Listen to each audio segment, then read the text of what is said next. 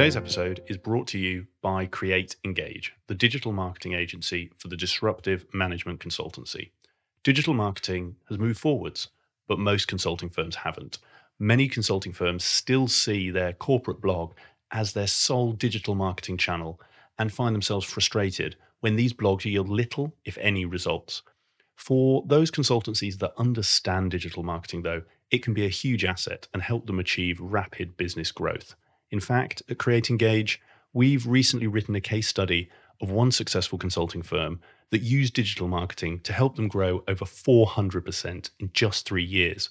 Having spent countless hours researching consulting firms and consulting leaders for this podcast, it became very clear that while some firms do digital marketing well, the vast majority of consulting firms struggle to leverage its power and don't know where to start.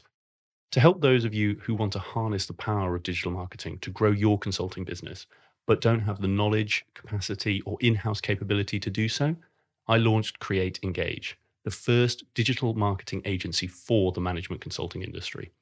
As former consultants ourselves, we understand the challenges that you face when it comes to delivering effective digital marketing that engages prospective clients and generates leads. Having worked in the industry, we understand consulting buyers, what resonates with them and what doesn't. This enables us to harness the latest in digital marketing in a way that aligns with your brand and your market positioning to attract the prospective clients that you're looking to target. We understand that each consultancy is unique and have a range of services to help you shape, implement, and sustain effective digital marketing strategies that deliver results, regardless of where you are on your digital marketing journey.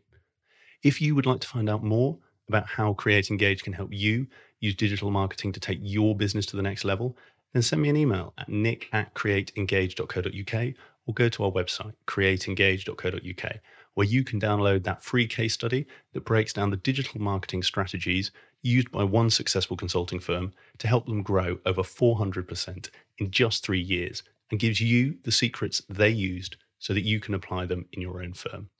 If you want to outpace your competitors and stand out in the crowded consulting market, then get in touch. We'd love to help you grow your business through digital marketing. Hi, and welcome to Climbing Consulting. Today's guest is Charles Vivian, Managing Director and Group Portfolio Lead at North Highland. Charles leads North Highland's UK and Northeastern US practices, a total of $100 million consulting business. While you might be expecting the typical consulting career journey here, Charles has had the complete opposite and has had a hugely varied career that has spanned working for a global consultancy, taking time out to found his own startup, moving back into consultancy at the boutique end, and then working his way up to where he is today at North Highland. Outside of work, Charles has undertaken some phenomenal adventures, and we talk about those today, including climbing Mont Blanc, running the Marathon des Sables, the world's toughest foot race. And in fact, the reason that there was a slight delay on releasing this episode was that straight after our interview, Charles was flying out to trek across the Arctic. Charles's approach to growing a business, growing your career, and enjoying a life were fascinating. And no matter where you are in your journey, there'll be something in here for you. We cover so many interesting topics in this conversation, including Charles's startup journey, what he learned from failing in a startup, and his advice to others thinking of going out on their own. The importance of culture when it comes to building a consulting firm, and how North Highland have created a culture that is both open and supportive, while also welcoming and encouraging challenge from all levels of the firm. The differences and similarities when it comes to working across the UK and the US, and the importance of understanding the culture of the region you're working in, and how Charles fits all of these adventures, like his trip to the Arctic, into his busy schedule, and his advice for others looking to balance work with doing more of the things they enjoy outside of it.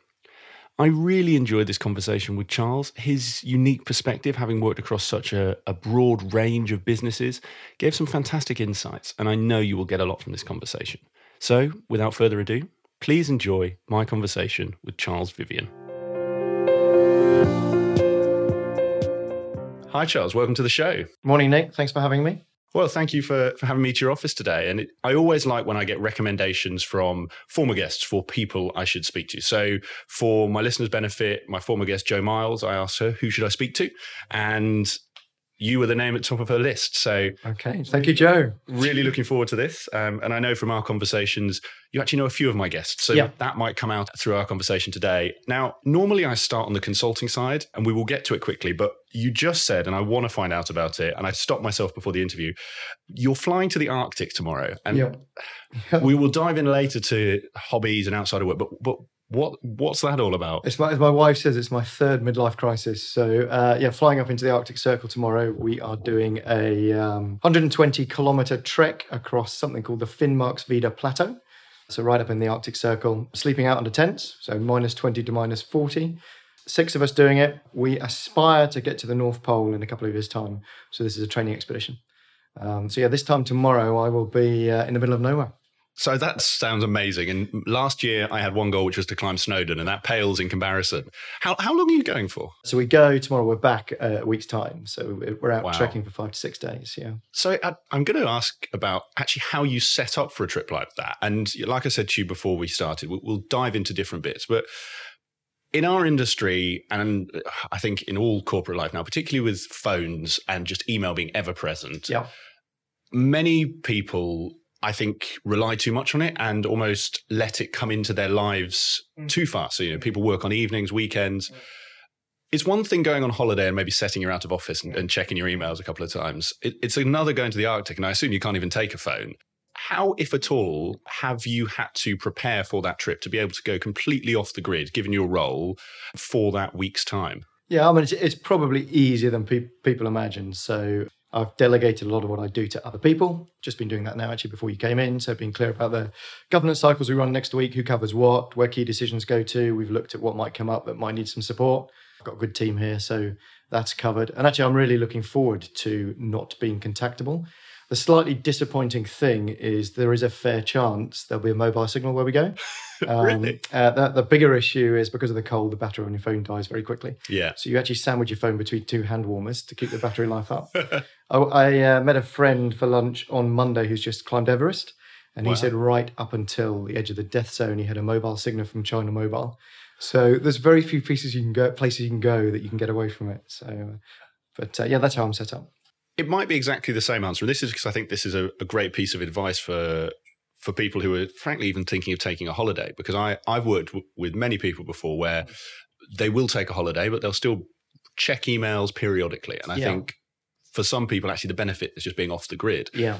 From colleagues, because I'm sure colleagues have asked you about it, is there any difference at your level as managing director versus someone who is more junior in the firm? Some people might say, it's easier because you're managing director. Conversely, they might say it's harder. I don't know. What's your thoughts? Well, I think you have to learn yourself. It's a very personal choice. So actually, if I'm going on a holiday and I do have mobile connections or email connections, I will check it every day, because I don't like the bow wave you have leading up to a holiday and then coming back to a huge inbox, because I never get to it. So actually, I prefer to stay in contact and check things. And that actually keeps my stress levels, if that's the right word, in check. So I tend to do that rather than just leave it for a couple of weeks. So that works for me, and I'm good with that.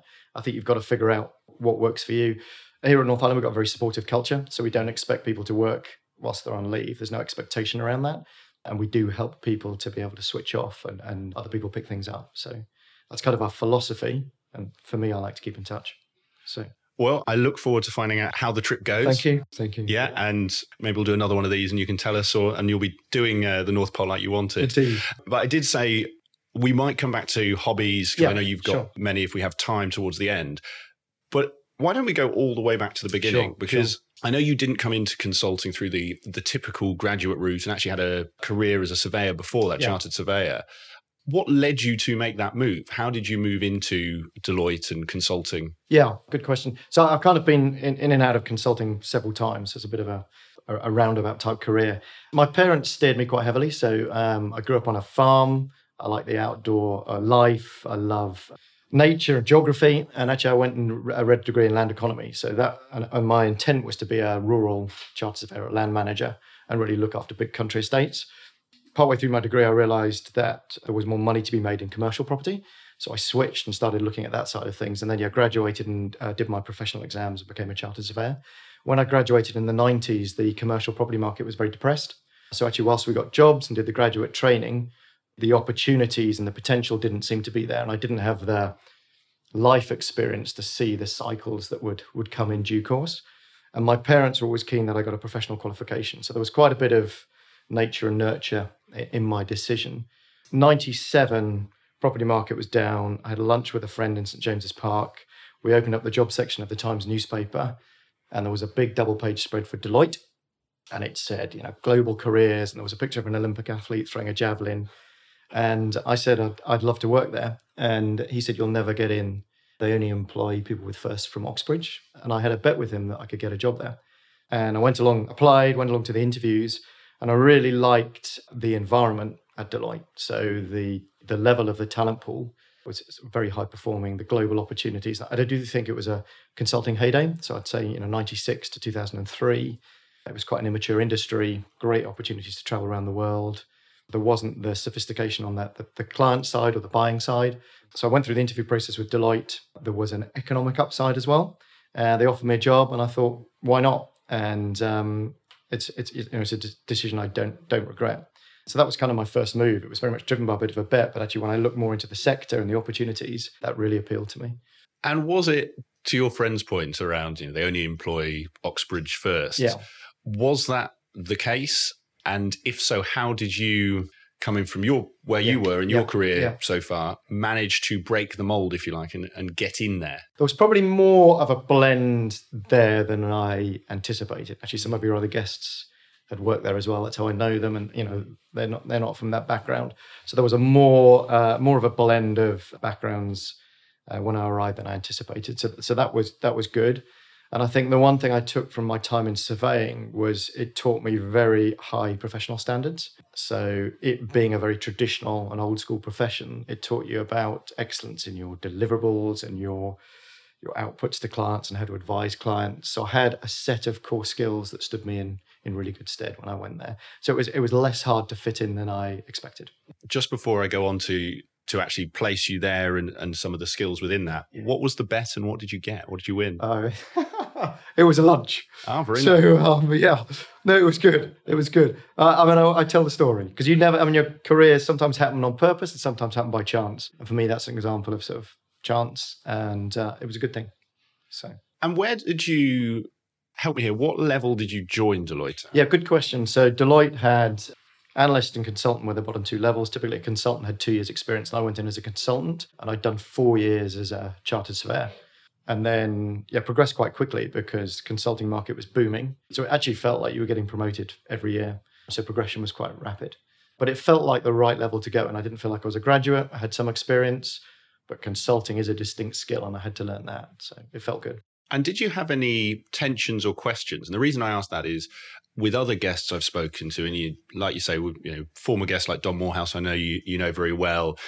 But I think especially at the junior stages of your career, there can be a concern about taking a step back. And I've said before, I don't know if I would have taken a step backwards at certain stages in my career. And obviously, that's backwards to go forwards. But did you have any concerns at the time around that? And if so, how did you make yourself comfortable that this wasn't a backward step, this was an investment for the future? Yeah, at the time, because hindsight's one thing, but at the time, I was doubling my salary. So it felt, in that regard, like a big step forward. There was the opportunity to, as I say, play in what I thought was a bigger and better talent pool that would grow and develop me. The client base interested me, and there was global travel. So it absolutely felt like a step forward in terms of opportunity. Probably felt like a slightly sideways move in terms of level, but I wasn't worried about that. And I think as long as you make those decisions consciously and it might feel like a backwards or sideways step, but the purpose in doing that and where it might take you, I think that's good. I don't think you can do it reluctantly or with regret, because I think that would be a sort of a negative mindset to take into it. So I think be conscious, be positive, and realize why you're doing it and where it's going to take you. So yes, and have courage. So we may come back to your time at Deloitte, because I'm conscious we have a limited amount of time and that we have tons to pack in. Sure. And that might be something we come back to, that climbing, because you mentioned you climb very quickly. I'm keen to almost go to the other end of the Deloitte story. And actually, you left Deloitte and you ended up founding a startup, Zogix, which we'll talk about. It would be great to understand more about that career decision point. What was it that led you to leave Deloitte? Where did you go? What did you do in that intervening period? Yes, that was a big decision. Whilst at Deloitte, I'd spent a lot of time working with clients on their own startups, so doing a lot of work with corporate startups, so Vodafone, Mannesmann, to name a few. And I really enjoyed building something that had an impact, and an impact that might outlast you. And I particularly enjoyed doing the product side of that. And I was doing a piece of work in Bracknell with two colleagues who were actually the guys that I then founded Zogix with. Okay. And every day we'd drive up and down the M3 and we'd discuss and debate this business we were going to build. And the more time we spent on this project, our thoughts crystallized. And then it came to the point where we said, right, are we going to do this or we're not going to do it? Mm-hmm. And in fact, all my key career points, both moving out of surveying and leaving Deloitte, my father has been my biggest counsel. And, in this case, I rang him up and he said, well, you've got nothing to lose. It's something you've always wanted to do. Now is a good time to do it. It was pre-family. My wife was working, so I had limited responsibilities. So it was a relatively easy decision to make at that point in time. I knew I loved building things. I knew it was an itch I wanted to scratch. So actually, it was a big decision, but it felt like a relatively easy, straightforward, and obvious decision. To that point around, it was an easy decision, but it was still a decision to make. Yeah. In that conversation with your father, I'm imagining you putting together a sort of for and against. What were some of those arguments you were making for both sides? What were those challenges that you wanted your father's counsel on to give you that final reassurance that you were making the right move? I think there's a little bit about downside and safety net. So if this all goes wrong, what have you got to lose? So I'm lucky I've got a supportive family. As I said, my wife was working; she was a chartered surveyor as well. We didn't have any dependents. So there was a little bit about, well, I can do this for a period of time. And if it doesn't work out or goes wrong, worst case scenario, I might lose some money, a bit of time in my career, on a career ladder, but I'm gaining an invaluable experience. And actually, if we talk about the back end of my startup, that experience has allowed me to get to where I am today. And without it, I wouldn't have. So there's a bit about the experience I was gaining that I saw as an upside. There was something tangible about, I might not make millions and be able to retire, but I was gaining an experience that would have value to me at some point in my career. So there's a bit of balancing those things. What's the worst that could happen, and what will I get out of it, as a minimum? So I kind of looked at those sides of things. Those are probably the big things. And thinking now where you are, or the journey since then, because I'm sure people have come to you and said, I'm thinking you're doing something similar. What's your thoughts?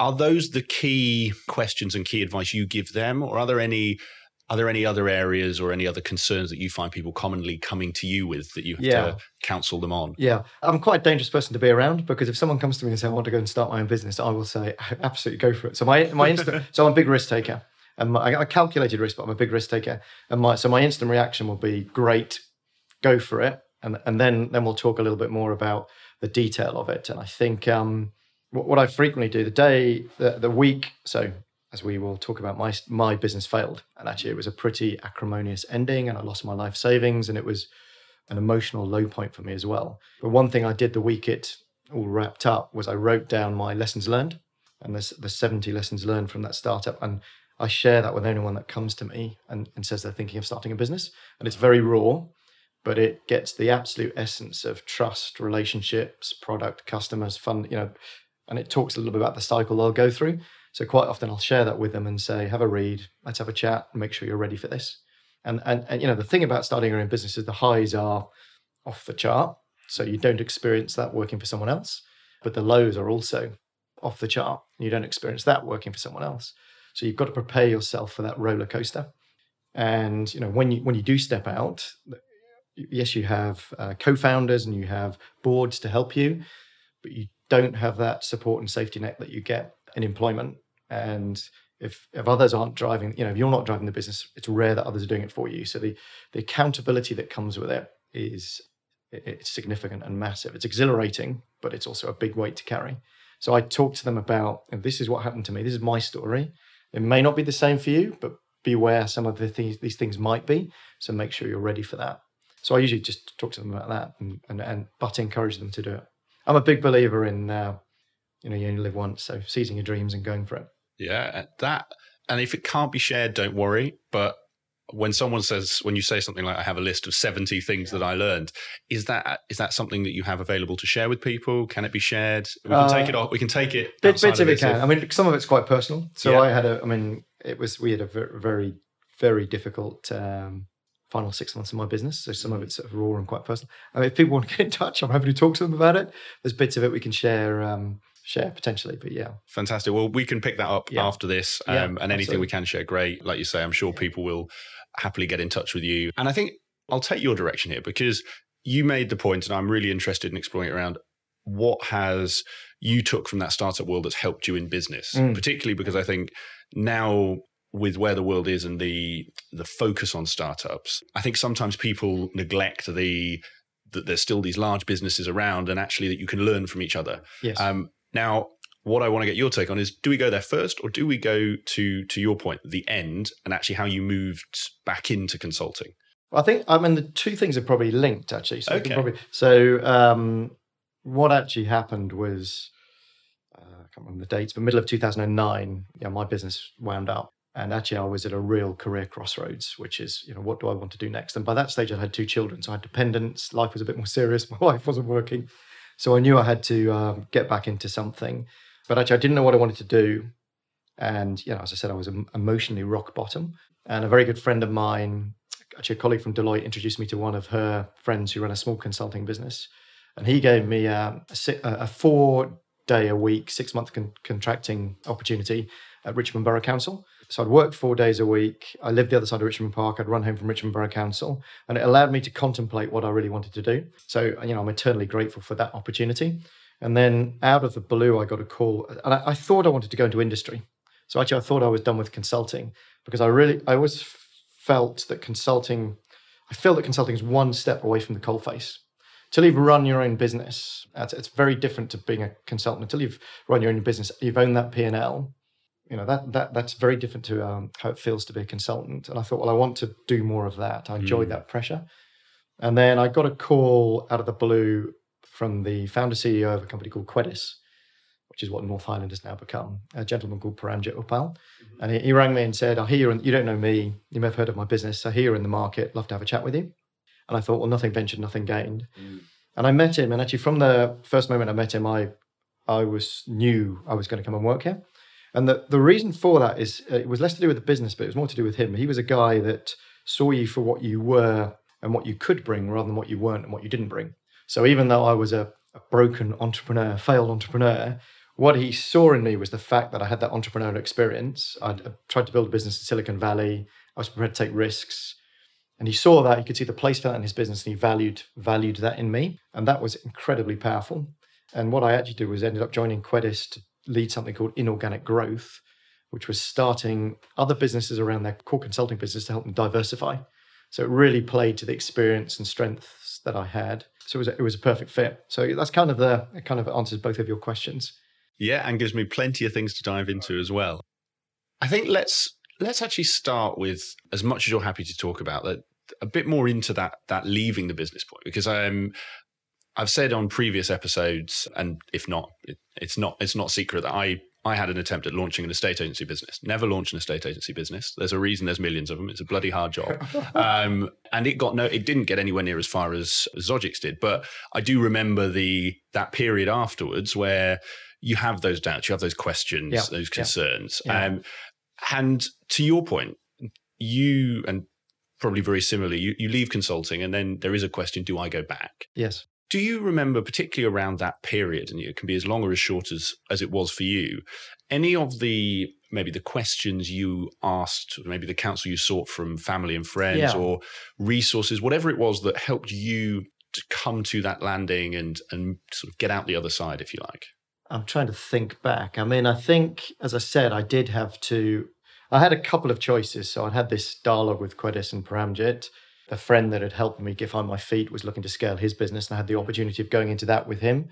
I didn't quite have the appetite to do another startup at that stage. I had a few other conversations going on.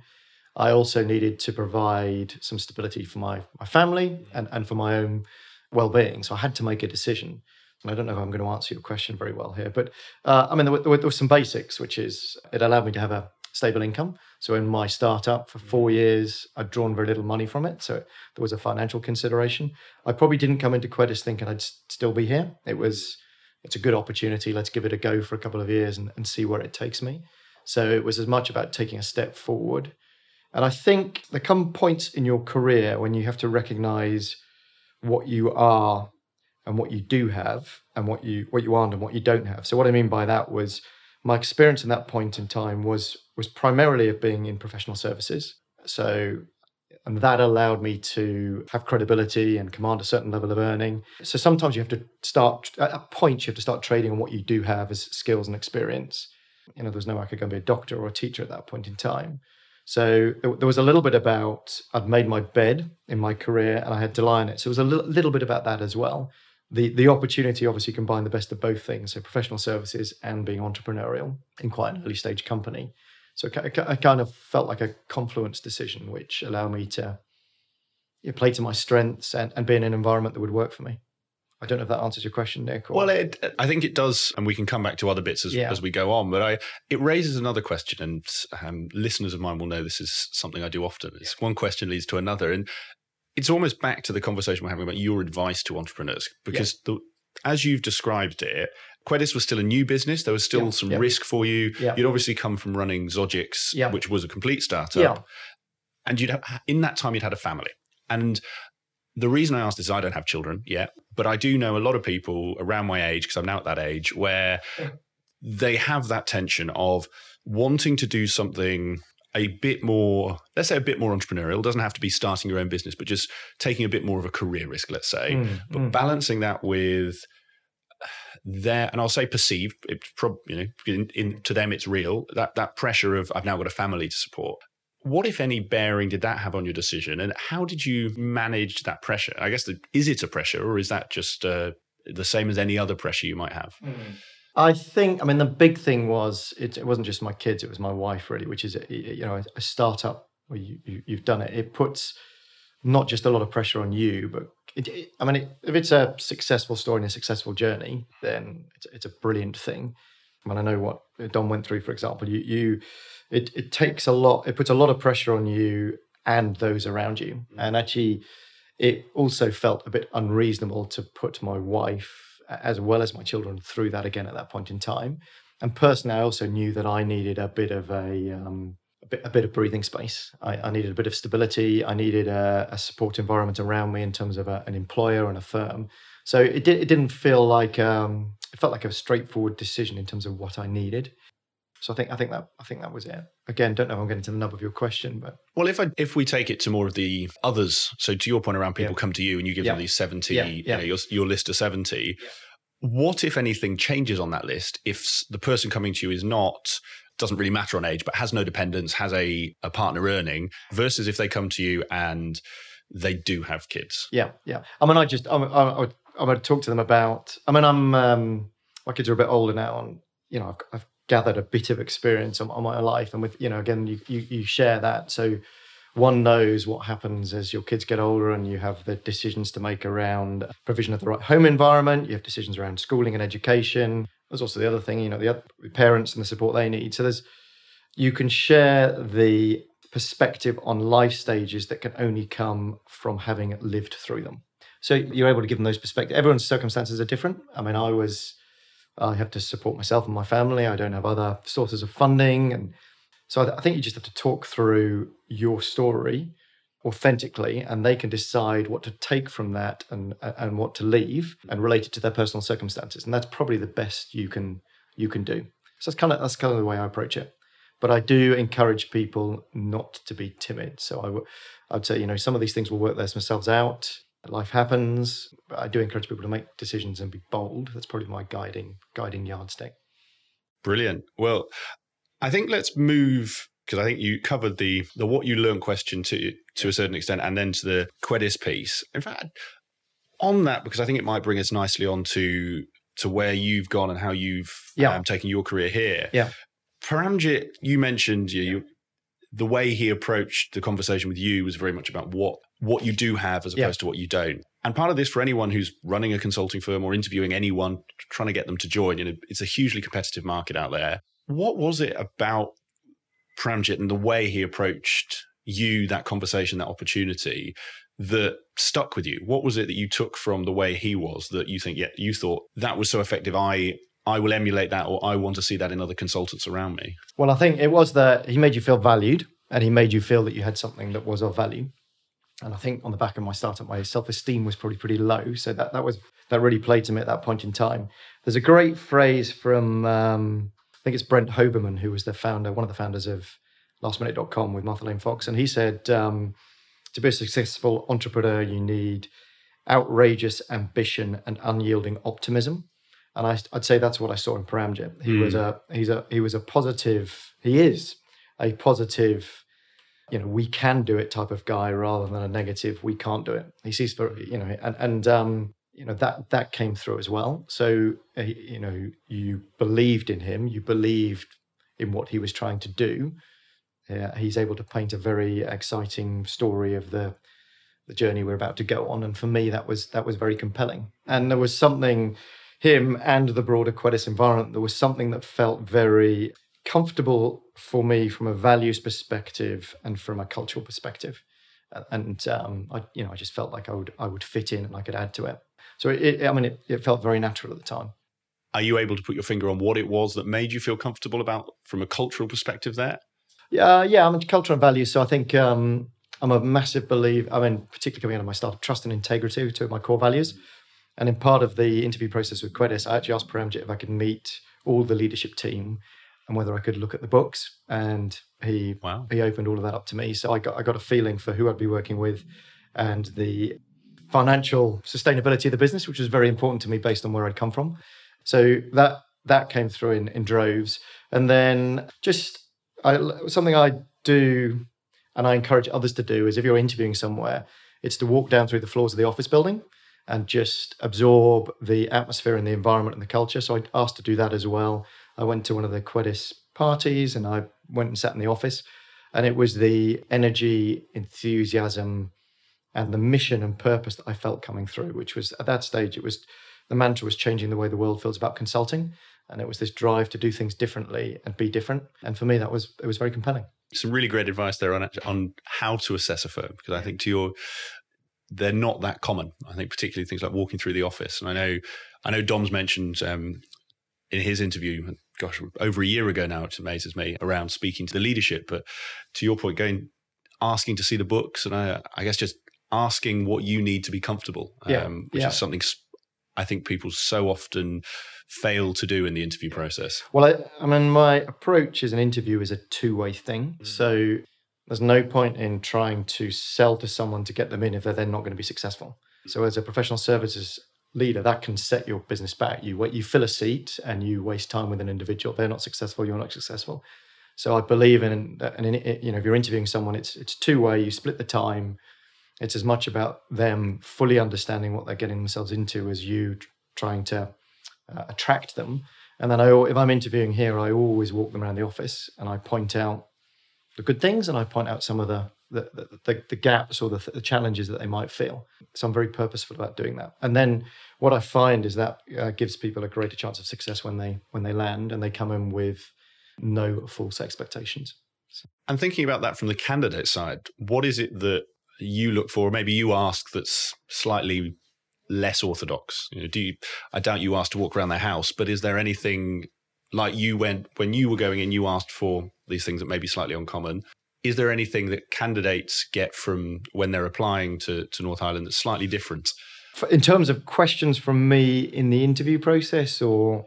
I'll let you take it. So So why don't we take it there? We'll start there. Well, it's probably two things really. One, so actually going to the other point, I always encourage people to meet a cross section in our business. So if we're interviewing someone, I'll say, right, you might be meeting one of the executives for a first or second round interview, but then we also get some of our academy members, which are our grads, to potentially meet that person. So that's it. And I'm not sure every firm does that. So that's looking at cultural fit, but it's also giving the candidate an understanding of the type of talent we have and the type of talent we don't have. And it gives them a good feel for our culture and our environment. We're a very flat structure, non-hierarchical, healthy disrespect for hierarchy. We do a lot of upward mentoring. We do a lot of upward challenge. So it's important that somebody picks that up. If they come in and they try to assert positional authority and they don't take others with them, then this isn't the place for them. So we try and bring that out in the interview process. I don't think it's unorthodox, but the thing I'm very interested in interviews is understanding the personal side of someone. So you get all the career stuff through the CV. You can talk about what they've done, what they've achieved, but I love to learn about more about them as a person. So hobbies, interests, and particularly aspirations and dreams. So I talk broadly about what do you want for the next 3, 5, 10 years from both your career and your life, and trying to understand how that fits in. So there's quite a lot of dialogue around that side of things. I want to pick up on because as I promised, we will come back to hobbies. And I think be interested on some of the ones you do hear in these interviews. But the point around upwards challenge, I'd be interested to understand how you foster a culture that enables that. And what I mean is, you often hear we get upwards challenge and it's 360 feedback, and it can be quite sterile because sometimes senior leadership are nervous of getting feedback, but equally junior members of the team, if you went out to one of your academy members and said, how did I do in that meeting? Yeah. There's going to be a certain nervousness about telling the person at the top that they maybe didn't do as well as they could have. I'm not saying you didn't, but how do you foster that culture? I mean, I'm not going to take credit for it. So I inherited it. So we've always had that here. And what I've done is try to maintain it and amplify it. And it's very real. So I got an email on Monday from one of our junior analysts being quite hard on a new training course. And she was clearly nervous about sending it to me. So she had checked whether it's the right thing to do. So the first thing I went back with was an acknowledgement to thank her for having the courage and the voice to speak up and send it. And actually, I went and saw her yesterday morning and made a point of doing that in person as well. So I think it's important that you do that. We have this phrase, a bit corny, but feedback is a gift. Everyone has the right to deliver feedback. It's up to you how you receive it and then what you do with that feedback. So we do actively encourage that. And then it's important that you acknowledge it, and then it's important that you respond to it. So it's how we are, it's how I am, and we do sort of amplify it. So probably not getting to the core of your question, but it's just part of what we are as a business, and then my personal leadership philosophy. And I'll stand up in front of the whole business and I will say, send me your thoughts, send me your feedback, and then I'll be purposeful about acknowledging it and doing something with it, and I'll respond to points. So we just encourage that open dialogue. How do you or your others here coach your team to your point?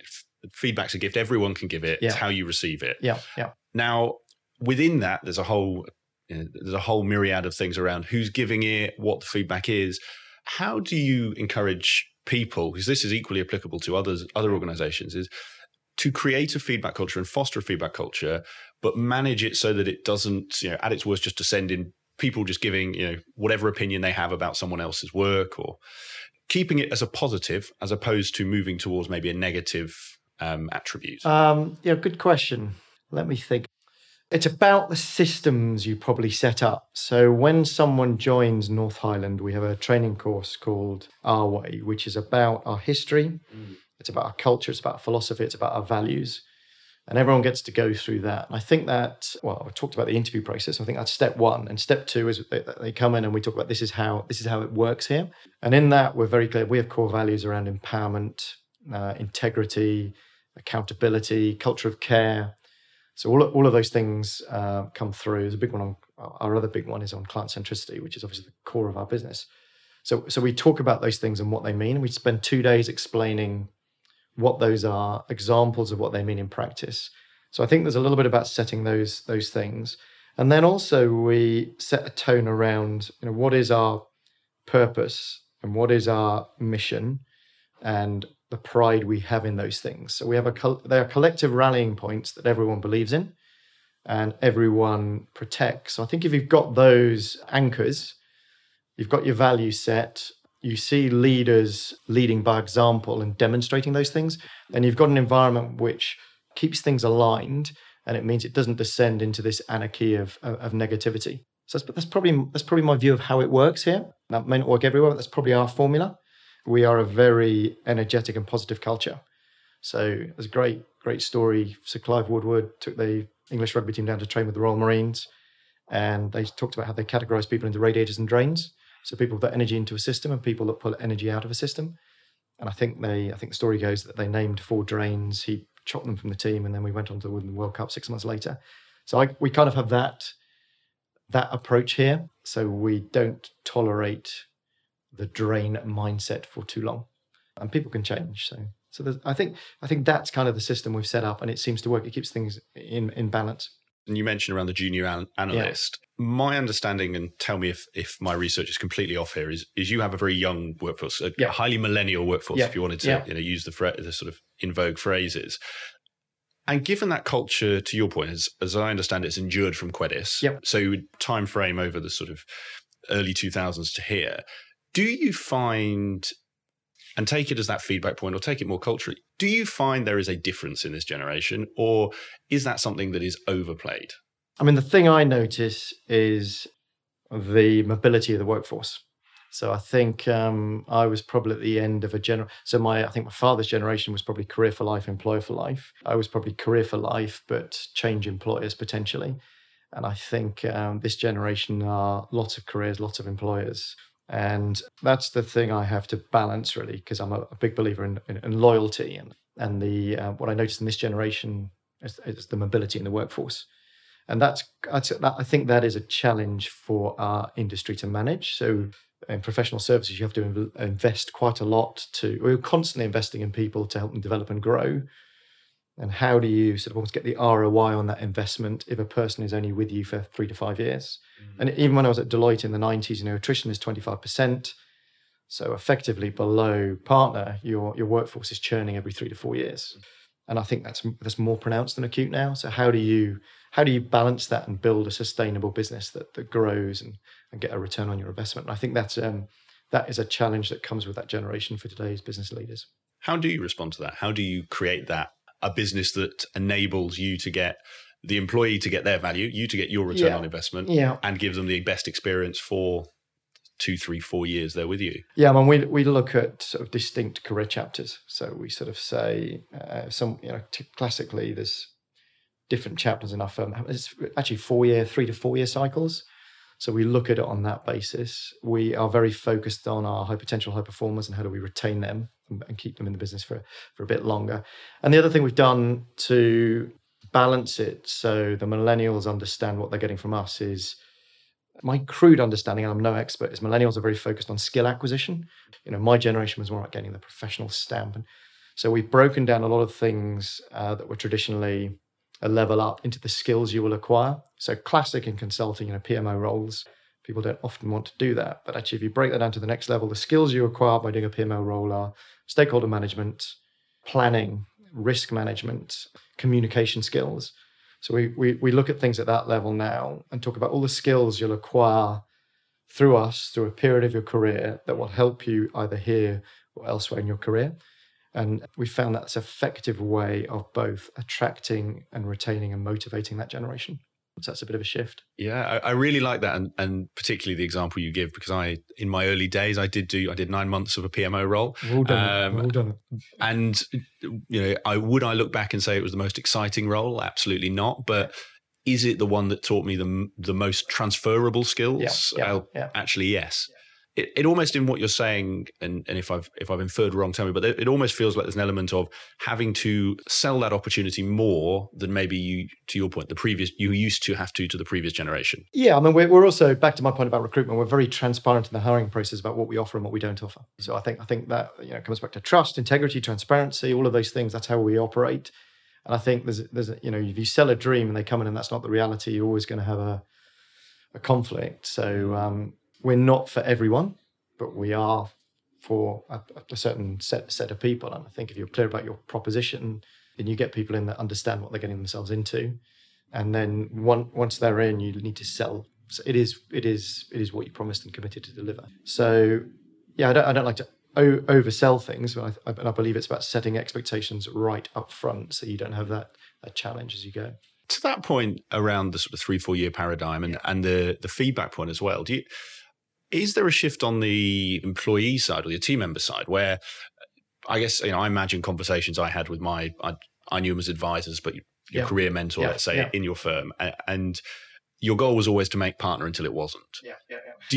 Do you, do you find that now people are coming in much more openly saying, look, I want to do 3 or 4 years here, do the best for you, and then move on? And if so, how do you manage that? Is that a different conversation to manage? Or Yeah, I'm not so full transparency. Most of my interviewing is done at the senior levels in our business. So we have a team that does a lot of the grad recruitment. So I probably don't hear what you're saying directly. I definitely don't hear people coming in and saying, this is the last job I want, or I'm here for life. And I did hear some of that when I was at Deloitte. So I'm not, I think the dialogue has changed a little bit. And I think it's, I don't think that's a secret. I think we recognize that, and the people coming in recognize that, and that's a good place to be. so I want to, and as I said, we'll dive in and out of things. And I think that was a really interesting topic to dive into. I want to pull us back to your points in that career journey and your story, and go back to talk about how you got to where you are today, because we've got to you joining Quedis. Sure. Could you just tell me a bit about the intervening period? And Sure. So I've done, I've been here nearly 10 years, and I've done a bunch of roles. So everything from sort of client executive on some of our biggest accounts, running industry sectors, launching new businesses, running all of our propositions, go-to-market propositions. And then 2013, 2015, I launched a business in the US for North Highland. And then after that, I was asked to run our UK business. So I was the managing director of UK business. And then now I run the UK business in the eastern seaboard of the US. So, and when I say run that, I have responsibility for all our client business, so revenue, gross margin, and also I'd say the health of the offices that I cover. So New York, Philadelphia, a bit of Charlotte, a bit of Atlanta, London. So it's quite a big and rounded job. So it's a great opportunity. What I've found really is, it may be my good fortune, or it may be true for everyone, but I was given a piece of advice, which was, get your head down, do a good job and focus, and then good things will flow from that. So I always think of my career as being quite accidental, and I wouldn't say I'm particularly ambitious, but good things have happened as a result of doing a good job and applying myself. I describe myself as a paranoid business leader. Okay. And very sort of conscientious. And as a result, I take accountability. I'm quite focused. I haven't always been successful, but the fact that I'm seen as someone that if I'm given something, I take it on and I try and make the best fist of it I can, that seems to have yielded good career opportunities for me. And I'd say North Highland, every 2 years, I kind of get a call from our CEO out of the blue, and he says, I've got something else for you. And it's sort of the next career step. So I've been very, very fortunate to get that. And that's taken me to where I am today. There's a lot of bits in there I want to pick up on, but I realized I missed, and it's a critical bit because it talks to your story and decision making around cultural fit, particularly as we obviously talked about Quedis. We inferred, but Quedis was acquired by North Highland. Correct. Yeah. Now, I'm interested for yourself, and only because I've talked to other guests where smaller businesses have been acquired by larger consultancies. Yes. Yeah. Yeah. And I'd be really interested, and it might be that there wasn't any for you or for the team, but on the concerns or questions you had around that cultural fit, because you've gone from a startup to a small, nimble business to joining what some might consider more of a larger business, larger corporate business. Yeah. Was there any tension, and how did you work through that? Yeah. I mean, we could spend a day talking about that in its own right. A few pointers, really. It always amazes me how bad consultancies are eating their own dog food. So we advise clients on M&A activity. We talk about how you need to protect the value in the bits of the businesses coming together. We talk about the change management. We sell that to our clients for hundreds of thousands of pounds, but we didn't do that to ourselves. And I see that in other businesses. I was at Deloitte when they merged with the remnants of Anderson, and that was a train wreck. There was a few bits in our dynamic here. So we were acquired in 2012. It looked like a good marriage because actually North Highland's philosophy was they were a similar sized business, sort of scaled in the US. They wanted to change the way the world thought about consulting. We had the same value sets. So on the surface of things, it looked good. I think the big things we underestimated. There's a huge difference between a consultancy in the US and a consultancy in the UK. Massive cultural differences, and even within the US, there's cultural differences. How so? I'll give you an example. So when I launched one of our managed services businesses in the US in 2013, what I found is I could have a pitch deck to sell managed services, and I'd have to deliver the same slides differently in New York to Atlanta, so the South to the West Coast. And there's an etiquette and a protocol in BD meetings that if you get it wrong, you miss the mark. So I still remember when I'd done a pitch in New York and Atlanta, and I'd be quite sort of aggressive and forthright. And you know, in the Northeast, you can shoot straight. There's no pretense. In the South, there's always a bit of a hidden agenda. So a lot of passive aggressive behavior. On the West Coast, I went in and I was very sharp and aggressive. And the guy just put his hands behind his head, sat back in his chair and started laughing at me. And he said, "You've been on the East Coast, haven't you?" And I said, "Well, how can you tell?" He said, "We don't do things like that here." And actually, he wanted some humor. He wanted a much more personal dialogue before we got into it. And actually, we closed that, and we didn't close the stuff on the East Coast. So I learned, simple lessons like that. And also business is done differently over there. So simple things like they sell in billable hours, not billable days, which is the UK market. So you've got different commercial, the labour laws are different. So you can hire and fire at 2 weeks notice over there. It's very transactional. So you can, if you sell a piece of work, you can almost hire your team to deliver that piece of work. Whereas obviously lead times in the UK are a lot longer. So the different markets, and then market entry is different. So if you want to build a consulting business in the UK, the way you do that is different to how you launch in the US. And I've seen firms try and fail to do it either way. So there's a lot of differences. And that's really interesting because I know a number of businesses who are, I know UK going across, and there are a number within that who find it very challenging. Yeah. What are those key, you've talked about that cultural side and some of those, I guess, legislative sides. Are there any other elements that people thinking about doing this for their business really should think about or get some serious advice on before making that step across to the US? Yeah, I don't think you can underestimate the importance of having some sort of local leadership's the wrong word, but I think if you come and try and launch a business in London with pure US leadership, you'll find that difficult. And I think similarly, if you try and launch a business in the US with pure UK leadership, you'll find that difficult, but it's not as difficult as long as you understand the way they do business. And the reason for that is I feel in the UK, broad summary, in the UK, you are guilty until proven innocent. In the US, you're innocent until proven guilty. So in the US, they're prepared to give you a chance. So when in the US, you need to understand that and be a bit bolder. Brits can be a bit self-effacing. Yep. And over there, you need to be a bit bolder, think a bit bigger, a bit more positive, and actually you can do it. I think if you land that way in the UK, it doesn't work. So for me, having a blend of the local understanding and potentially a bit of the local culture in your team, so hybrid leadership teams, I think is really, really important. So that's an example. Interested actually on the management side. Yeah. From an internal perspective. Yeah. How was that? And what, if any, were the culture shocks you found leading I assume a largely US team as opposed to a largely UK team? Well, it may be as much to do with our culture. So actually, we were talking about the merger with the acquisition by North Highland. So as I said, superficially we were the same, but actually when you dug into the businesses, there were some fundamental differences. So in the US, North Highland was primarily a high-end staff augmentation business filled with a lot of people that had finished their consulting careers, wanted to get off the road. Average age was late 40s. In the UK, where a lot of people starting their careers, average age was late 20s. So there were some very big differences in the workforce. And what I found here is you have to be on your toes. As I've said, there's a lot of upwards challenge, which I enjoy and invite. Where in the US, you can be more directive and people expect you to be more directive. Yeah. So there's a directive style in the US that I can't adopt in the UK. Now that might be as much to do with the culture in our firm and the workforce in our firm as it is to do with the UK US cultures more broadly. But it's very distinct to me. I can understand how you could switch between them, but you obviously run a business that spans both sides of the pond, if you like. Yeah. How do you manage your messaging or the organization's messaging when you do need to change something, deliver a message to the organization? Because to your point, in the States, maybe you can say, we're doing this, guys.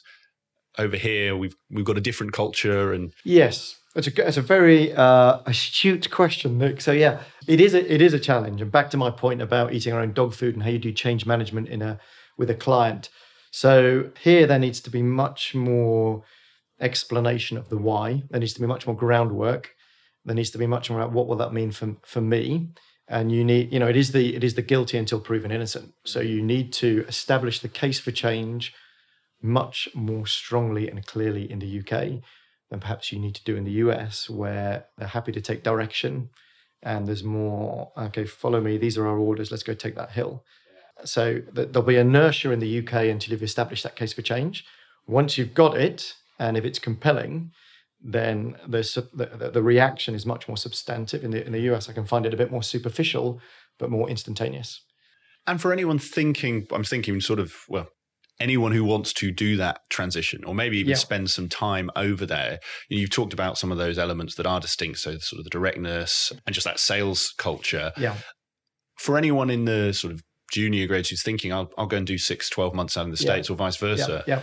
Are there any things that are unique to that working in a consulting environment, either way, that you need to think about? Or is it the things you've sort of mentioned already? Yeah, I mean, sometimes it amazes me at how similar, a day-to-day consulting job is UK and US. So actually, when I was at Deloitte, I consulted for 6 months in Silicon Valley. So I was out there. So I did a bit of it then. And I've done a lot of it recently over the last 5-6 years.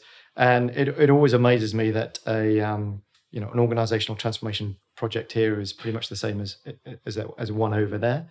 So I don't think there are huge differences. I mean, again, there are cultural variances that probably mean how you engage with your client and achieve, if you're trying to drive change or transformation, how you achieve that. So you probably need to appreciate those things. But the nuts and bolts of consulting are pretty similar.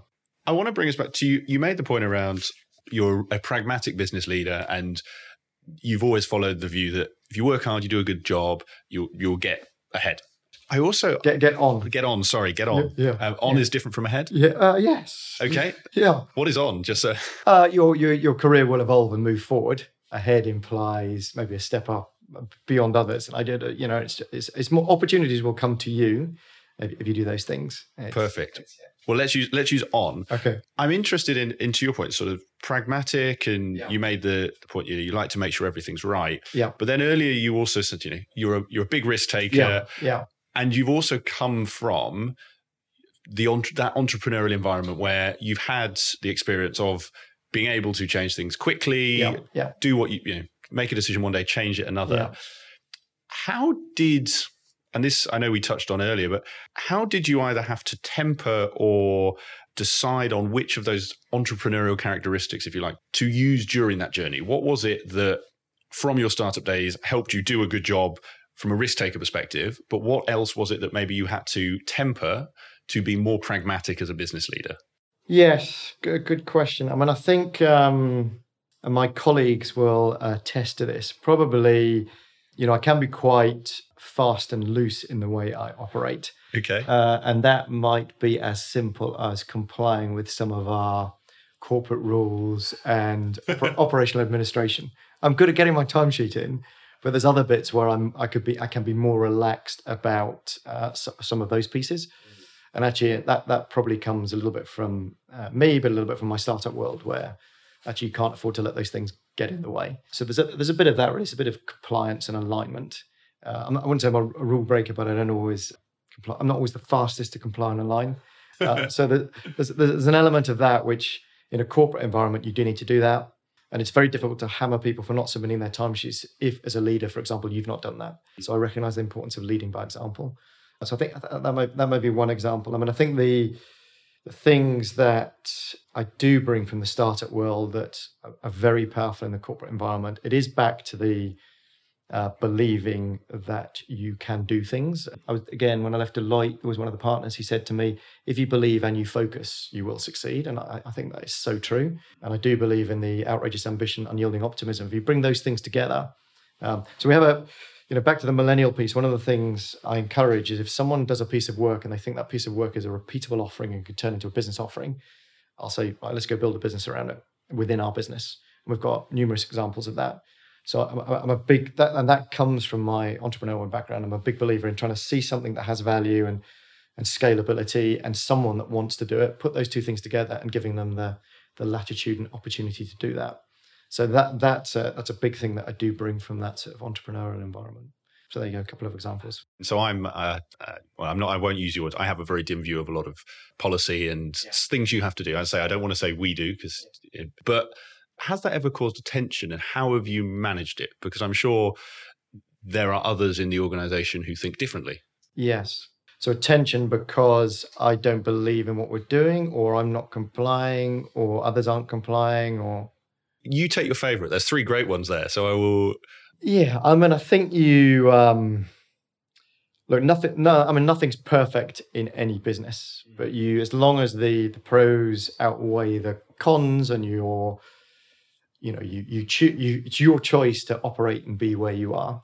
But there are certain things that come with that as a necessity of that business being effective. And I think you have to accept those, even if you think, I don't like doing this, or I don't want to do this, or I don't see the need to do that. So there are rules to any game. And I do believe in, as I say, leading by example. So I think if we've got a problem with, classic thing, we've got to use Salesforce. Not all our opportunities are always in there. It gives you a false view of your soft backlog, your opportunity, and that can lead to decisions around hiring. So it's really important that that's up to date, and the executives have to lead by example on that. And we have a weekly drumbeat around those types of things. So it's critical. It's business critical. People follow leaders. So you have to keep driving that message. And then there are some other things which I'm happy to let go because I think they're less important in the scheme of things. And then I will take accountability for the slackness around it, and I'll carry the can if that's the message I've delivered to the business. And how do you foster, because you made the point around within that, you encourage team members where if they've sold something repeatable, let's build a practice. Yeah. How do you encourage and develop that culture of entrepreneurialism, but in a way, to your point, in a way that is consistent with the firm's values and consistent with the way the firm wants to operate? Yeah. I'm going to get philosophical on you. Go for it. So my auntie Christine, she's 80. So about 30 years ago, we were sort of musing on life, and I was sort of saying, well, how does life happen? How does it all pan out? And she gave me a piece of advice, which was, Charles, go out and write your own history. And sort of that mantra, write your own history, I've got a post-it above my desk. And I love that concept of being able to write your own story. And it's up to you to do that. Nobody's stopping you from doing that. You determine that. And I believe as leaders, you write chapters in your organization's story. And your organization's story will outlive you if you're successful. It may not if you're not successful. So when I took over London leadership, I wanted to write a chapter and have a legacy for me and my leadership team. So we created a new vision for the business, which was to create over 4 years a period of truly remarkable personal and professional growth for everyone in the business. So we wanted to create this experience that was the benchmark for them personally and professionally for the rest of their lives and careers. And it was something that I enjoyed at Deloitte for a couple of years under a leader called David Owen. I knew the power and value of that as something I aspired to do. And to give us a guiding mantra, we stole from Sir Edmund Hillary. So when he came off Everest, he had this phrase. He was asked the question about, have you always been an extraordinary man? And he said, people don't decide to be extraordinary. They decide to do extraordinary things. And you'll see it as you come into our office on the wall, it says, daring to do the extraordinary. So to your question, our guiding mantra as a leadership team was, we are daring to do the extraordinary, which meant taking risks and pushing yourselves collectively and individually and being bold and being brilliant in those things. And not being afraid to make mistakes, but don't make the same mistake twice, so learn as you go. And we were so deliberate about executing on that, or we have been. So we started a new business here called Sparks Grove. We allowed 15 people to go off on sabbaticals and funded it, which is the personal growth. We sent people off to do MBAs. There are 25 people in 2017 that I gave huge stretch roles to in the business to try and grow them professionally. So it was a very purposeful and overt philosophy. So that's how we've driven what you spoke about. And did that, because what you've described there sounds very bold. Yeah. Were there any tensions within the broader corporate structure that London was doing something so different or so new? If so, how did you have to manage that to enable it to happen? Yes, there were, but we're a commercial business and results speak for themselves. So along with that vision and the people-focused agenda, we grew significantly as a business and we grew profitability more than revenue. And those results give you a platform to stand on to continue to do what you want to do. If we hadn't had that, it would have been harder. But yeah, we've had significant double-digit growth for the last 3 years. We've doubled the size of the business over the last 4.5 years. And that's irrefutable, and that enables you to push your agenda.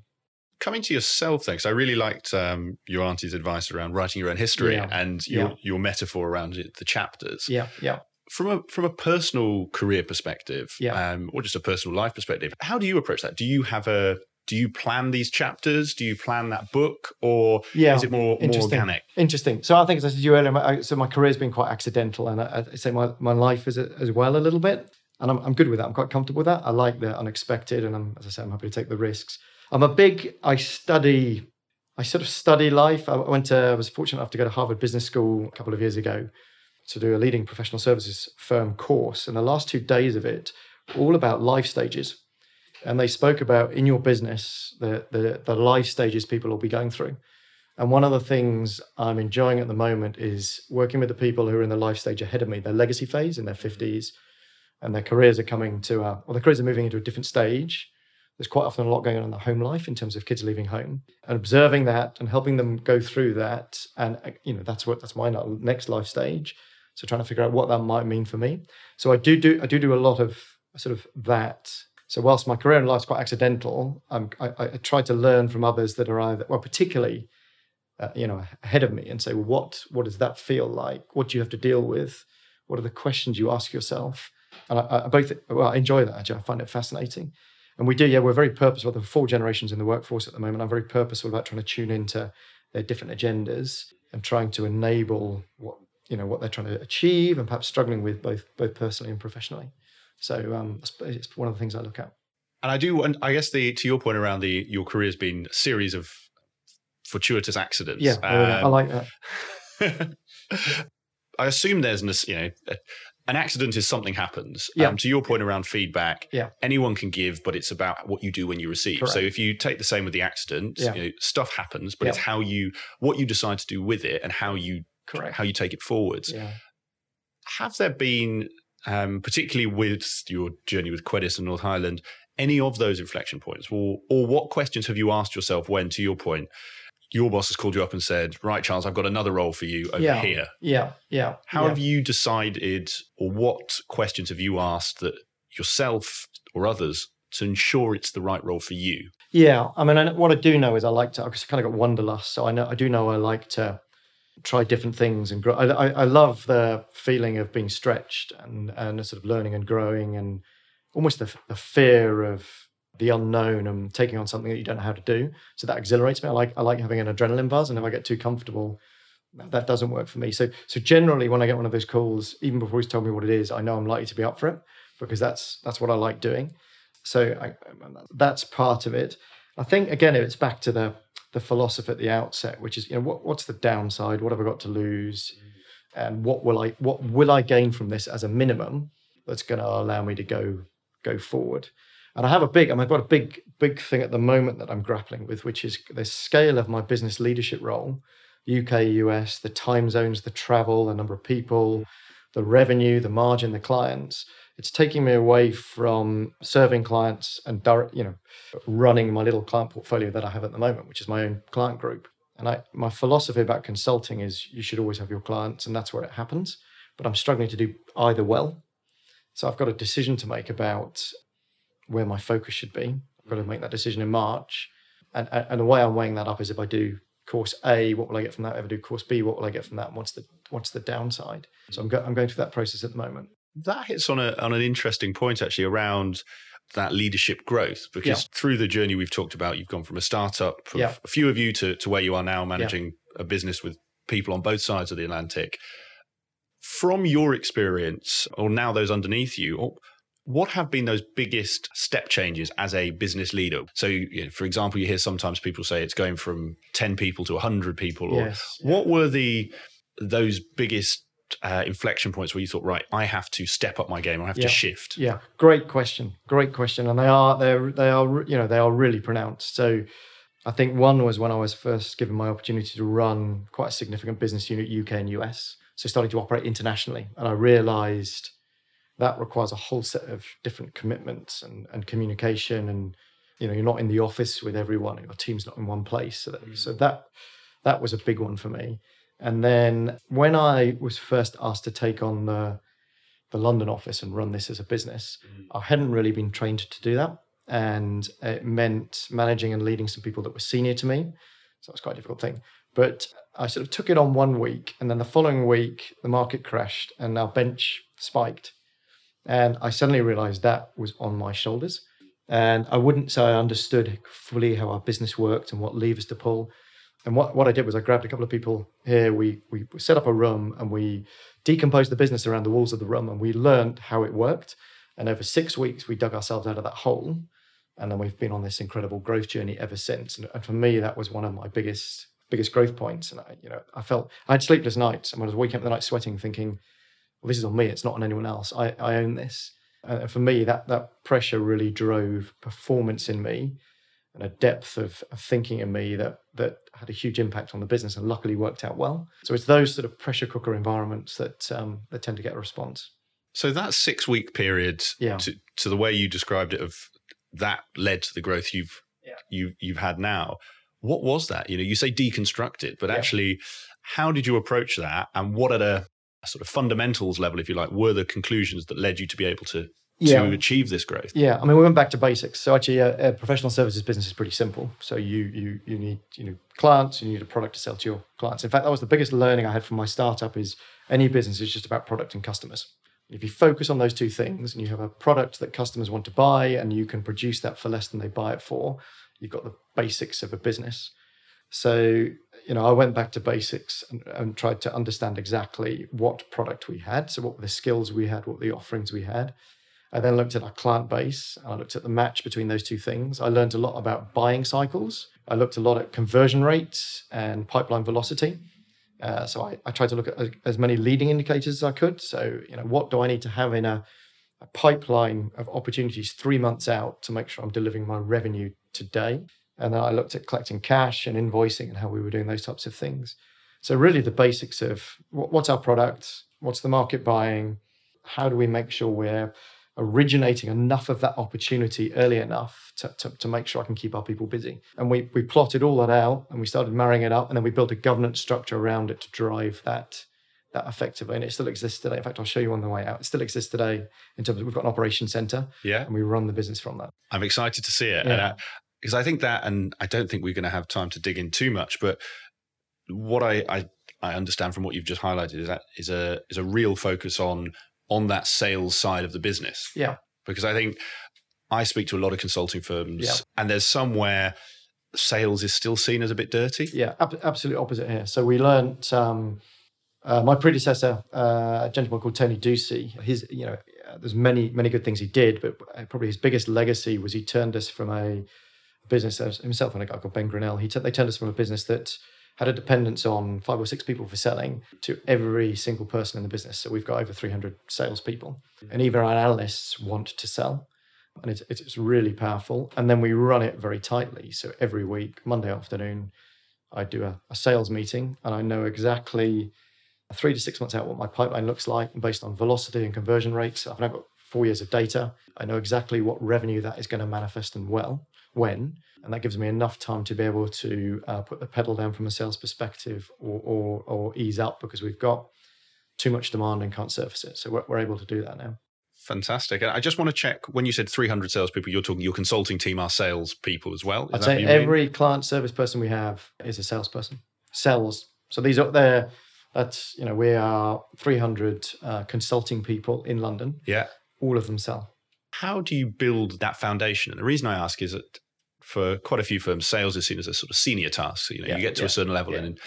How do you build that in? And I think particularly help those who maybe have come from environments where they weren't seen as salespeople, or they don't see themselves as salespeople. Yeah. So again, my philosophy is everyone has something of value to someone else. So our sales model is based on relationships and expertise. Most people can either build a relationship or have a piece of expertise or insight that has value. Mm-hmm. And we have a team-based sales environment. So the way we're incentivized is to sell in teams. So what you will say to... What is that? Sorry, I've not heard that before. So what that will mean is you're never selling on your own. So an example would be an analyst that comes in from university, goes out, they'll be working on a client environment, they'll be working with clients, they'll be building a relationship with that client. So we'll expect them to maintain that relationship and listen to what the client has to say. And if the client says, oh, we've got a problem over here with this piece of digital work, they'll bring in the expert from our firm for that conversation. So that's kind of the relationship type activity that anyone can do. Alternatively, we may hire a technology graduate who has a lot of experience in agile delivery or coding or data analytics. So they've got some expertise from their degree that they can share with a client in a conversation that might lead to opportunities. So we believe that everyone has something on either side of that equation that can lead to opportunities.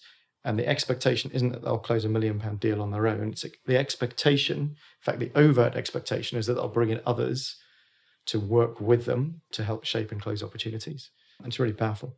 And how do you, so I think that definitely answers the how you encourage people and train them in it.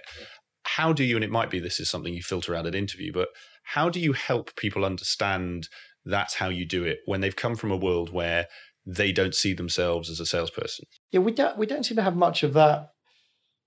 My experience is most people in our business want to sell or want to know how to sell.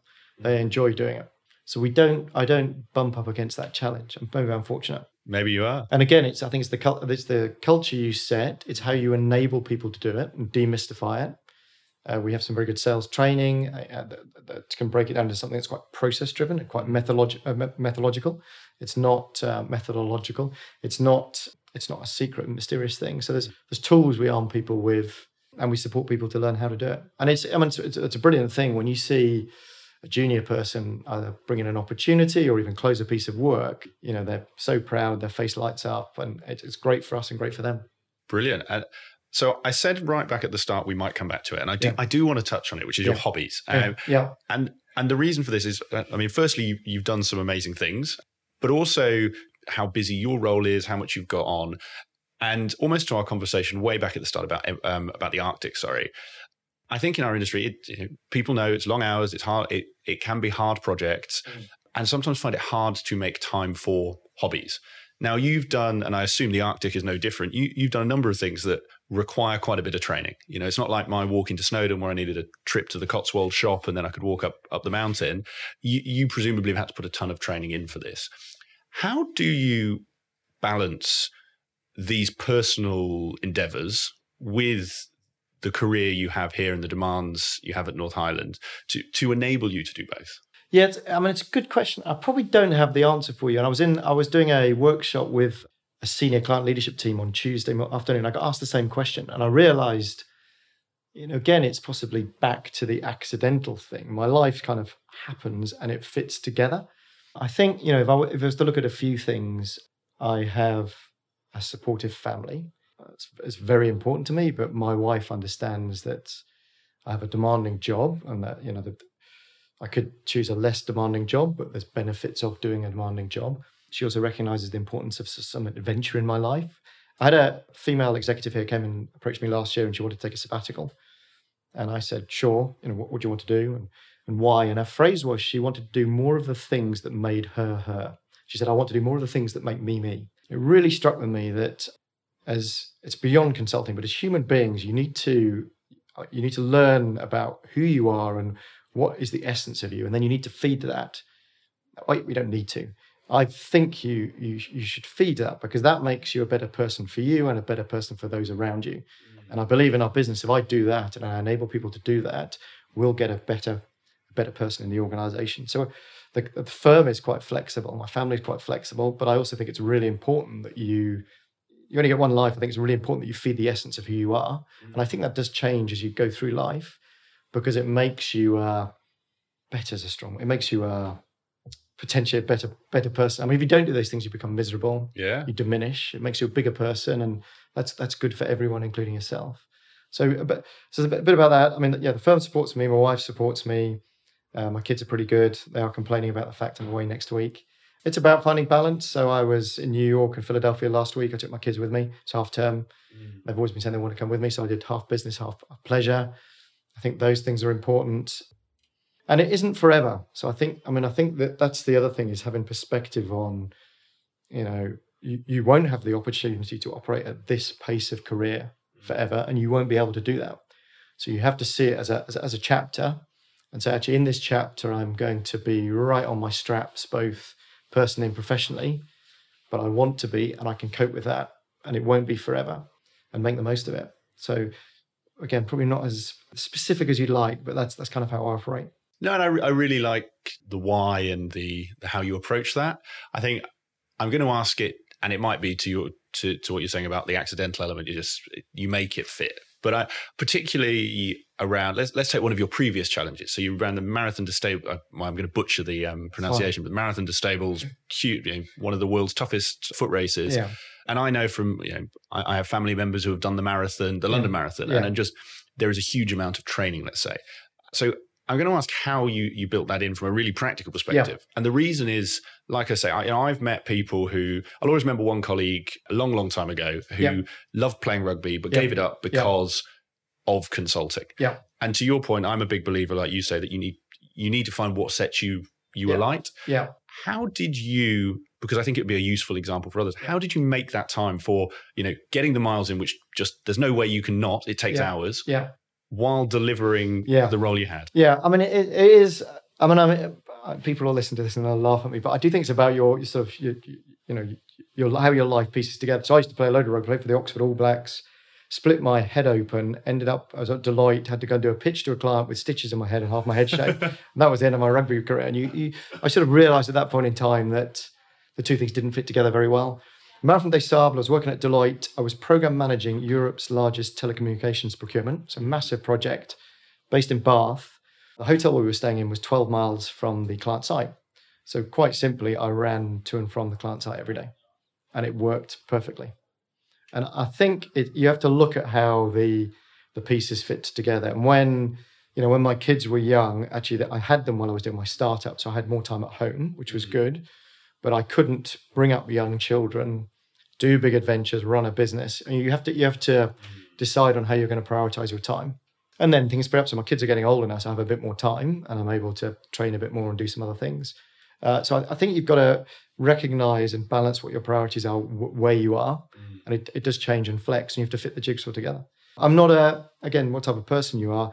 I can't sit on the sofa and watch TV. I watch loads of sport, but I tend to do that when I'm sitting on a rowing machine or something, but I can't, in my evenings, I can't sit still. So I think you have to, I make the most of my time. I don't think it'll be a long one, but I'm running 12 miles to and from work, and I live in Bath now. So I also know that not only is it 12 miles, but you can't but help go down one side and come back the other. It doesn't matter where you are. So you've got 12 miles uphill. Yeah. When you woke up at, let's call it 4 or 5 in the morning to do that, and it was pouring with rain outside, what was that self-talk? What was it that kept you going for however long it was to run up those hills in Bath? Yeah. So actually I have a huge fear of failure.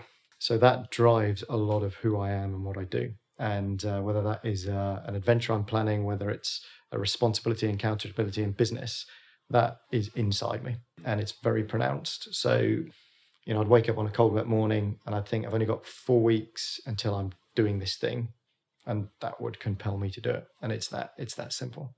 A different story for another day, but I did run into a tree one night, running back from the client site, ended up in A&E with a split cornea, but I'll tell you that another time. Wow. So, you've had quite a few head injuries by the sounds of it. I would love to keep going there, but I'm very conscious of your time and our time together is coming towards an end. So I've just got 2 last questions for you. And these are ones that I ask all my guests because I like both the similarities and the difference. So the first one is about books. So I'm an avid reader of business books, self-improvement books, as I know a number of my listeners are. It's worth saying that's me. It might not be you. Yeah. But I'm really interested in, we've talked about all the various chapters, and do take this question as broadly as you want, is what are the books or book that you find yourself gifting or recommending most to people? Yeah, I mean, that's pretty simple. So it's not very exciting, but the first 90 days. So effectively, it talks about what you should do when you're starting a new role or a new job. And I think that is, first impressions are key. So that it's a very good book because actually you can read it as a book, but it's also a bit of a self-help guide. There's tick boxes at the end of the chapters. So I quite often share that with clients who are moving jobs or roles or people from here. So it's perhaps not as exciting as you'd expect, but that's the one I do proactively do. And is that for anyone, regardless of whether they're just starting a job or, let's say just starting as a graduate or just starting as a senior manager? There are bits in it for everyone. And I think it's really useful about understanding how to get off on the right foot. Yes. So that's I will broaden this just because I'm curious. If there's not, we can park it. But we've obviously touched on some of the more philosophical elements, and your sort of life view. Yeah. Are there any books or resources that you find yourself recommending on that side? So maybe away from the sort of direct, tangible career implications. I'll answer that probably not in a direct way. So there's two things I use a lot. One is Get Abstract. So it's a way of cheating to read books. So it boils business books down into 5 pages, so you can read a business book in 10 minutes. Okay, that's an app or something. It's a service. So I use that a lot. Most recently, I've read something called the Inspiration Code, which is about how anyone can inspire someone else and the productivity benefits that come with that, and they're significant. So that's really powerful. And then I'm a big reader of Harvard Business Review. And in there you get a blend of hardcore business articles and more philosophical leadership type articles. So I look at that. So those are probably the two things I read. I mean, there isn't, on a sort of a broader life philosophy scale, there isn't any book so much. What I do have is I collect people's wisdom. So I'm actually a bit of a fraud. Most of what I've done has been done with someone else. But I collect people's wisdom, and I have a list at home of sort of phrases or bits of wisdom that I've heard that have resonated with me. And I use that as a reference point. So it's like my aunties, go out and write your own history, create your own history. That's more what I use as my guide and what I share with people. So I don't usually jump in at this question, but that's got me really curious. So just talk me through that. You gather, if you hear something like your auntie's advice, do you have a book at home? Where do you collect this? I have lots of pieces of paper with bits of blue tack by my desk and on the side of my filing cabinet with all this written on. And it probably goes back 15, 20 years. And I've written down some things that my father told me. So it's it's a collection of things. And yeah, I use that to help myself and help others and remind me of what it helps me ground myself and then complete the way I operate. If I feel a bit out of sorts, I'll read it and I think, actually, no, those 2 bits I need to do more of because it helped me do this. So it's quite powerful. And we won't go through all of them, but you obviously mentioned your aunties. What are if there was a top 2 or 3, are there any other big ones that you find yourself going back to? Well, I've quoted a couple of them. So the Deloitte partner said, if you believe and if you focus, you will succeed. And actually, I found that to be totally true. And then my auntie's philosophy is a big one. I talked about the piece about Sir Clive Woodham, and it's things like that I've collected as I've gone through. Edmund Hillary one came from there. So there's bits and pieces out there. Fantastic. Well, maybe on our tour back to the ops room, we can pop by your desk. I'd love to see that. And so the very last question, and this is as much a chance for you to recap on what we've talked about as it is to give something new or something different if you want to. And that is, it's a 3-parter. You have 3 people in front of you, and you can give one piece of advice to each. Those 3 people are different chapters in their lives. And broadly, and this is my parlance, so adjust it for yourself if it works better, is one of them is just starting their career. So they may be either leaving university or just starting in your academy, let's say. The second one I would call I would know as a manager level from your time at Deloitte. So 6 to 8 years in. And then the final one is somebody who's approaching what I would commonly know as partner. So somebody who's approaching that equity position or that senior leadership position where they're making, I guess, more of a commitment to that route. And the question is very simply, what one piece of advice would you give to each of them? Yeah, this is going to make me sound very old school. So with the first person, so that person may be starting out on their career, I often think about the advice I'll give to my children. So they're 12 and 9, so a bit earlier in life. But I do believe in the value of getting a base set of skills, transferable skills, or a professional qualification. And I think it's back to my experience. And I always think that there's value, and this is going to sound dreadfully old school, but you look at the number of CEOs in the FTSE 250 that have trained as accountants. And I think particularly if you want to be a business leader, understanding the commercial and financial side of a business, I think that's really important. So it will sound boring, but if my kids said to me, I would recommend, I'd advise my kids, if they said, what do you want, what should I do? I would possibly go and say, train as an accountant, and then use that as a base skill. So not a surveyor. It sounds dreadfully dull, but I think there's something in trying to acquire a base set of skills and some experience and expertise that probably has some value and could be a foundation for you. I think, and you use the word for the person in the middle, I think that is a big career crossroads, and it is about commitment. You use that for the third category person, but I think you have to decide, am I committed to this and go forward, or am I not? Because it can quite often be a bit of a gap to cross and a bit of a desert. And I think there's a piece around that. And also giving them line of sight to how it might unfold and where it might lead to. So you can get some people to talk about because quite often at that point in time, you can't see light at the end of the tunnel. So helping people understand that. So I think there's a piece around that. And then the person who is clearly committed, who's nearly in equity. I mean, what advice would I give them? I probably don't have an answer to that question. It's a difficult one. I mean, I think you again, we're a commercial business. So I think the importance of building your own sustainable book of business, building some followership, building some people beneath you that can help you be successful and you're helping them be successful. I think at that level, you're more dependent on others for your success than you are yourself. So I think the importance of teaming is really important. So potentially something around that. Brilliant. Well, I think that is a really nice place for us to finish, Charles. So thank you so much for today. Some really interesting topics we covered and some great chapters of your life. I love that's the metaphor I'm going to take away. For anyone who wants to find out more about yourself, wants to find out more about North Highland, where would you point them to? Where can they get in touch? I don't know you can get my email address. They can ping me on LinkedIn. They can look at our website. I'm pretty relaxed and open. So yeah. I don't know if you want to give email addresses. Yes, well, I will. You said something out afterwards, but yeah. So what I'll do is I'll put all of that in the show notes. Fine. So if you're happy to get direct emails, I'll put those in the show notes. Yeah, and I can fire it at the correct people, or they can have a chat with me. Fantastic. Well, Charles, thank you very much. This has been great. Thanks, Nick. And all that's left to say is all the best for the rest of your weekend, and good luck. Good luck for your trip. Thank you very much. Cheerio. I hope you enjoyed today's episode of the Climb in Consulting podcast. If you did, I would be very grateful if you could leave a review on iTunes, Stitcher, or your podcast platform of choice, whichever one you may be using. And please also share this with anyone that you think could benefit from hearing today's interview. If you want to get in touch or give me any feedback about the podcast, please feel free to drop me an email. It's nick@climbinconsulting.com, and I look forward to hearing from you.